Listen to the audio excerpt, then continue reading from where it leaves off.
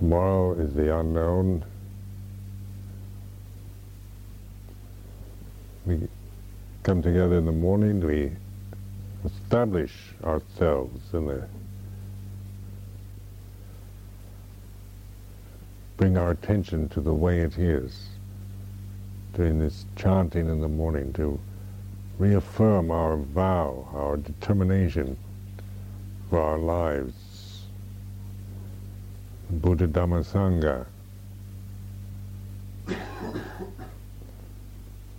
See, this is a opportunity to come and make that determination, to do it every morning, to try to make the morning chanting into something that is really something that you're using and developing rather than just going along with it. So much of our life is perfunctory. We just go along with things. In mindfulness wisdom, we take things, we use them, we make them alive, we breathe spirit of life into them. We use them for reflection, for inspiration, for cultivation.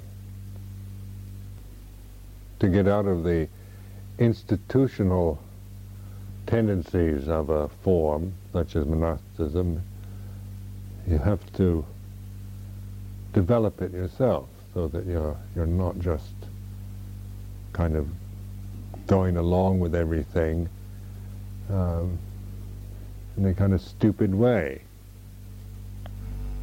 just because you're afraid of what people will think, or out of a sense of duty, and you just go along with things.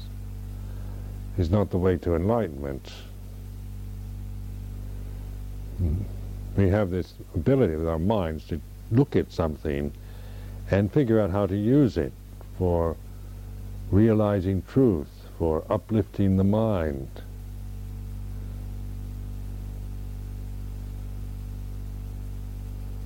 For confirming or affirming things in our minds.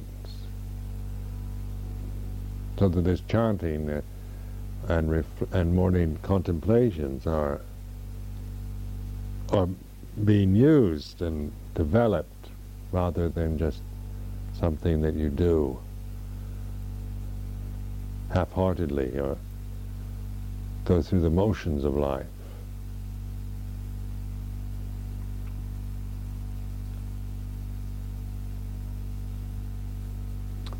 In this retreat I've emphasized refuges so that this sense of refuge is cultivated.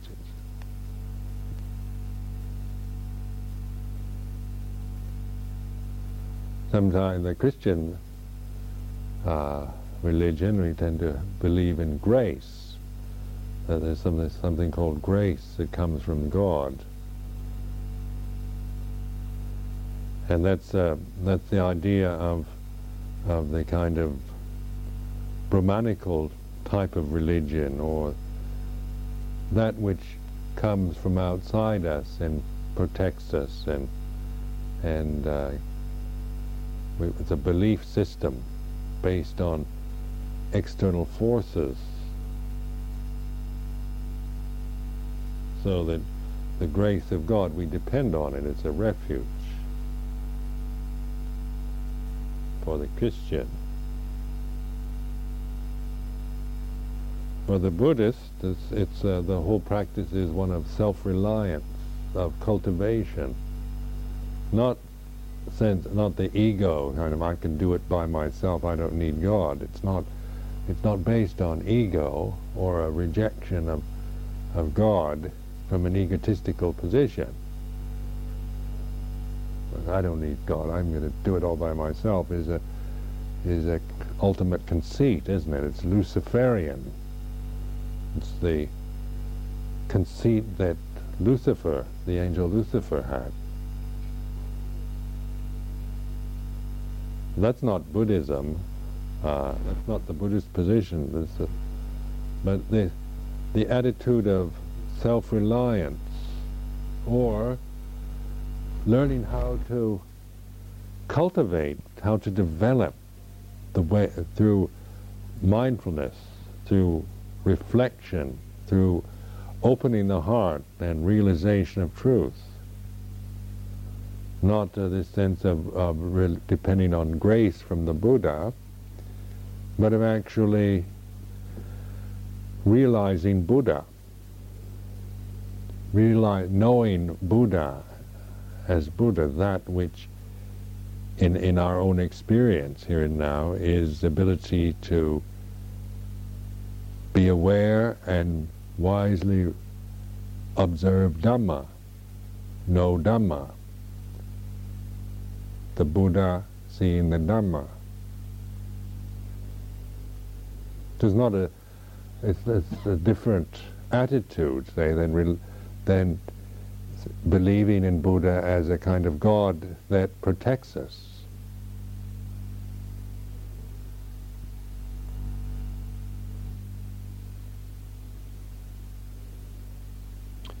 Well, apply that to practical things like the morning chanting and the tradition, the Vinaya, and all these conventions that we have, these to be developed and cultivated and to be used with wisdom, rather than to believe that somehow by keeping the Vinaya we're going to be purified.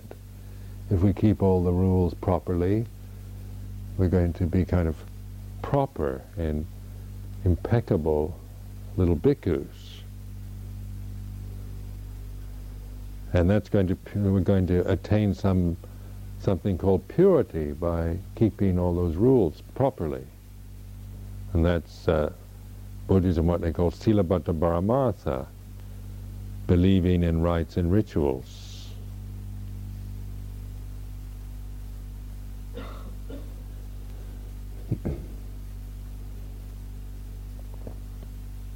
So purity is as a belief that somehow by doing ceremonies or keeping rules that we're going to become pure is still from that deluded state of me having to become pure by doing something,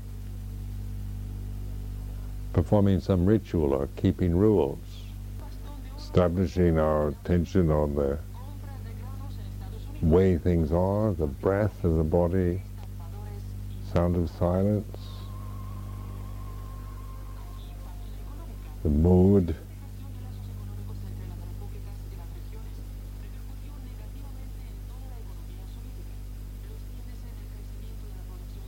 Now, developing the intuitive mind, the reflective mind, like the conditioned mind is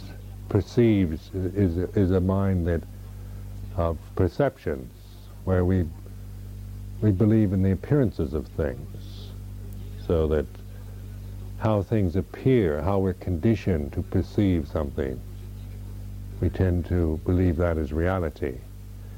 When intuition operates, then we're more aware of how things really are underneath the surface or the conventional appearance of something. There's an intuitive sense. But this tends to be not developed very much in Western mind, because there's so much emphasis is placed on the conditioning of the mind with perceptions, beliefs, and going along very much in believing that the appearance of everything is reality.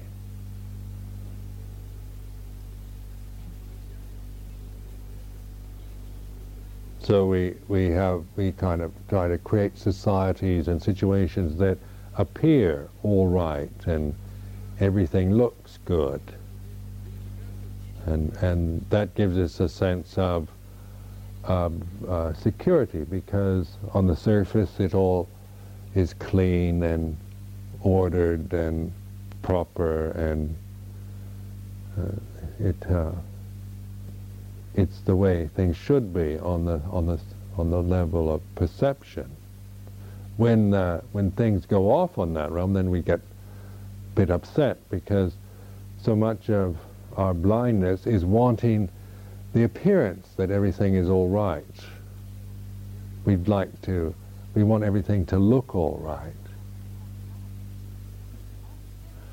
But because it's only a kind of cosmetic world that we create, then there's always this underlying anxiety from the intuitive mind, because we realize it is merely a facade, and we want to believe it's really that way. Sometimes we affirm it, don't we?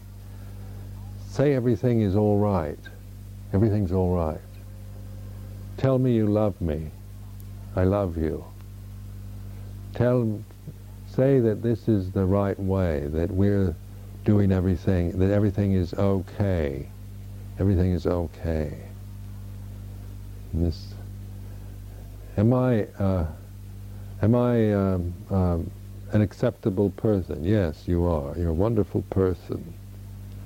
And so on. The affirmations of life. The society kind of confirming itself as being everything is okay, we're right.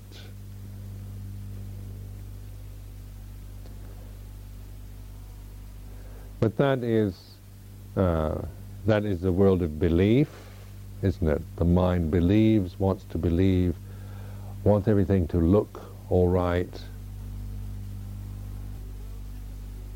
But underlying it all are the devadutas of old age, sickness, and death. They're not very. They don't help in this confirmation that everything is all right.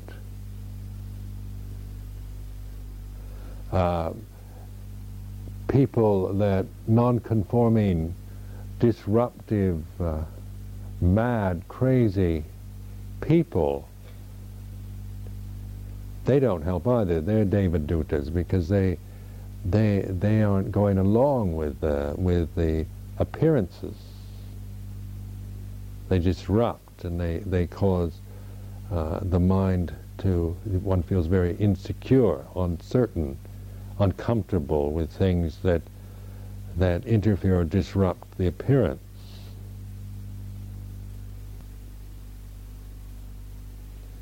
So with mindfulness wisdom, we're getting in touch again with that intuitive sense behind the sense. But the problem with intuition is that the vocabulary we have to express intuitions is conditioned by this apparent and often and very false realm of perception, so that sometimes our intuitions, even our interpretations, the way we express, it comes from, is very highly affected by fears and even conceit.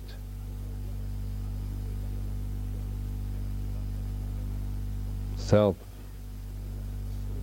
sense of self. I'm a very intuitive person, that kind of thing. I don't just go on the surface of everything. I see deeply into I'm really very sensitive type of being. I see people's auras, and I can tell how things really are. I've developed this intuitive ability, so that this way of combining an ignorant, conditioned self-view with the experiences of intuition, of course, leads to confusion of another kind. another kind of ridiculousness. That's why the way out of suffering isn't through becoming an intuitive person, but by understanding the way things are. We're not attacking the conventions of a society or the facades or the surfaces or the appearances. We're not rebels. We're not here to kind of tell everybody what they should be doing or set everybody straight, but try to encourage and open up a way of looking and understanding life where wisdom is being used rather than selfishness and ignorance. With wisdom, you're investigating the way it is. So you might be aware of underlying moods and feelings and attitudes and that, but you're seeing it in the sense of Dhamma, Buddha seeing Dhamma, rather than in the worldly sense of this person or that person, or how things should or shouldn't be, or the kind of way we tend to interpret even our intuitive sense. Remember that the conditioned mind is the language we have, the way we express ourselves, comes from this belief that I am a person and you are a person, that is reality, that our true nature is personality. Now, a lot of us have a feeling of, when we really look at ourselves and are honest, there's sometimes a feeling of kind of despair.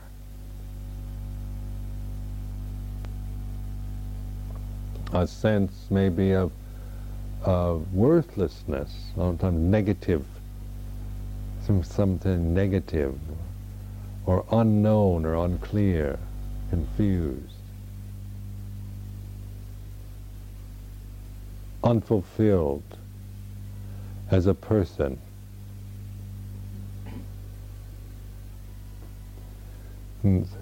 People, we make a lot about where people's experiences of life are, the traumas of their lives, the things that kind of gave them a lot of misery or a kind of distorted self-view. So this is where the emphasis on dukkha is so helpful, to really see that a self-view is in itself dukkha. If there's any identification with any negative state, any assumptions one is making about oneself as being anything, then the result is despair. That's why the emphasis trying to encourage you to really look at that sense of me having to do something, to become something in the future. Or the view of maybe an underlying feeling that one can't do it, or that one is messed up, or there's something wrong, as a dukkha.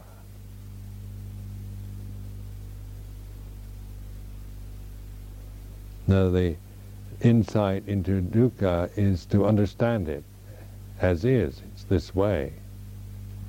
To recognize it, not analyze it.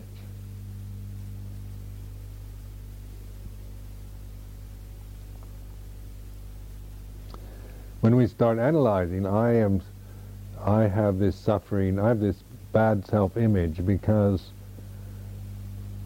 my father used to abuse me.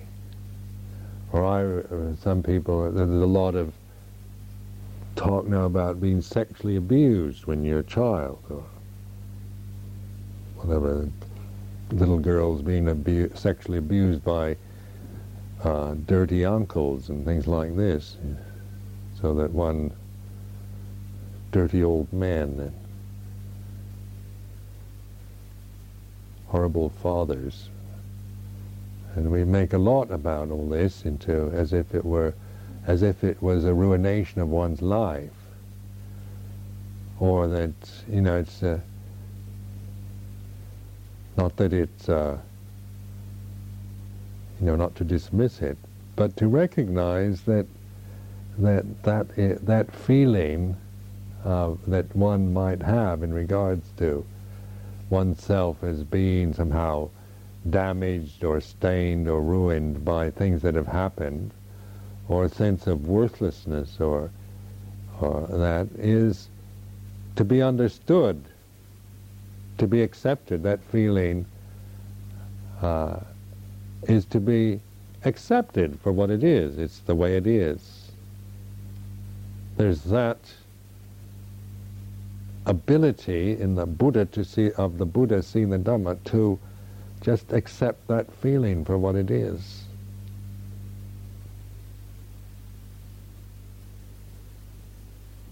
And then to let go of it. The second noble truth. Because that feeling is impermanent, it's not self, it's a feeling, it's an attitude, it's an assumption of the mind. So this refuge is we're changing that whole attitude, that way of perceiving the self with problems, to the Buddha seeing the Dhamma.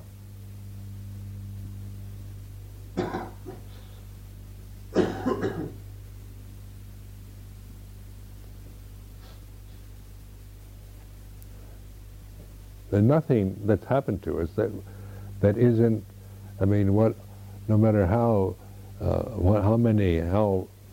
terrible some of the experiences we might have had in our lives might be, or how unfair life might have been to us, or it's still not an obstacle to enlightenment. Recognize it.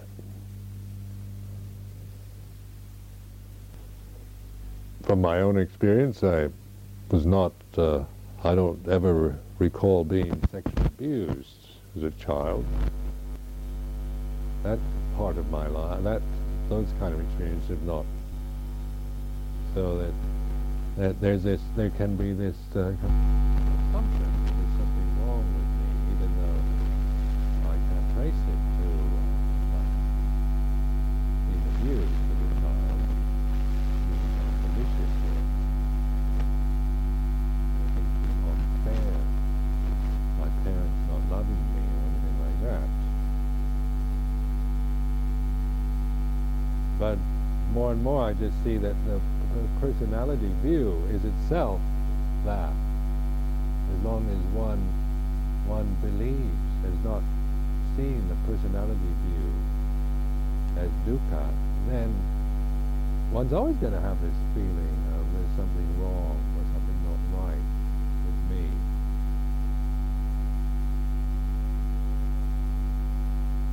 Maybe we don't, and the even coarser person doesn't even see it for them. They see there's something wrong with everyone else. The less aware person tends to blame everyone else. You know, something wrong with my mother and father, something wrong with my class or my society. America, that's the fault. America's ruined my life. Or because I had to go to a school, a competitive school, where I wasn't allowed to fully develop my personality, and I had to conform to a foolish society, and these kind of ways of justifying one's or trying to explain one's feeling of inadequacy or anxiety. But in Buddha Dhamma, you trace it to the basic. This is a reflection only.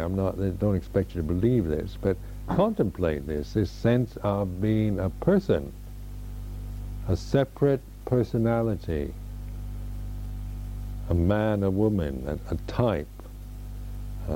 What is personality? Sakkaya Ditthi. I am somebody. There's something wrong with me. I should be something else. I shouldn't get angry like I do. I shouldn't feel this way. I shouldn't be so selfish. I should be more considerate and sensitive. But I'm this way because, you see, I had a pretty rotten childhood, and my mother was an alcoholic, and my father was a drug addict, and I was brought up in a den of thieves, and so that's ruined my life.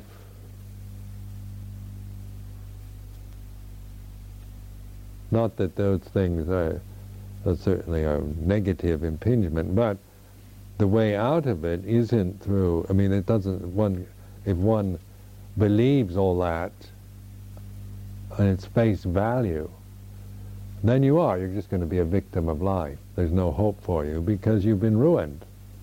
If you don't get it right in the beginning, there's no hope. If your parents aren't arahants and you're living in the perfect society where everything's right, then it means we're going to be damaged, and we're just, we're born and then we're damaged, and the rest of our life we just have to be damaged beings because it's their fault. That's one view, that's one assumption. Or, say from the position of Buddha seen Dhamma, we just see that is an illusory realm, an assumption, an attitude of mind, a condition of mind, not the way things really are. Because all that assumption, that memory, is a condition. It arises, ceases. There's this refuge in knowing that whatever is subject to arising is subject to ceasing. So contemplate it. If you get to know the self as the conditioning, that which knows is not self. That which is knowing things as they are isn't self. Self, or Sakkaya Ditthi, and this are the conditions that we believe in as me. I am my body. I look like this. The memories of my life are mine. My self-image. My position. My role. All of these create this Sakkaya Ditthi view, the self-view. But then there's the sense beyond the sense that knows. That this is conditioning.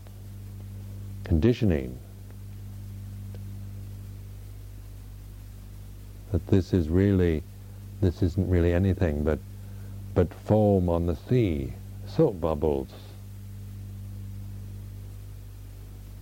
When you really look at it, there's nothing left. It's like a soap bubble. When you puncture it, you can't even find anything remaining.